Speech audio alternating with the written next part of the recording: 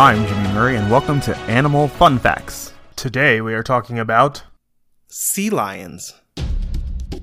Sea lions, seals, and walruses are in a scientific group of animals called pinnipeds, which means wingfoot or featherfoot. You could probably pick out a walrus if you saw one, but how do you tell sea lions and seals apart? Sea lions and seals are both marine mammals spending a good part of each day in the ocean to find their food. They all have flippers at the end of their limbs to help them swim. Like all marine mammals, they have a thick layer of blubber to help keep them warm in the chilly ocean. And they all like to eat fish, a ton of fish.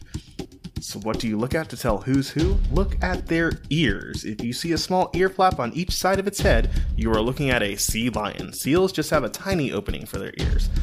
The sea lion's ear flaps are turned with the opening downward so water does not enter their ears. Sea lions are also able to rotate their hind flippers forward to help them scoot along beaches and rocky shorelines. Seals cannot do this.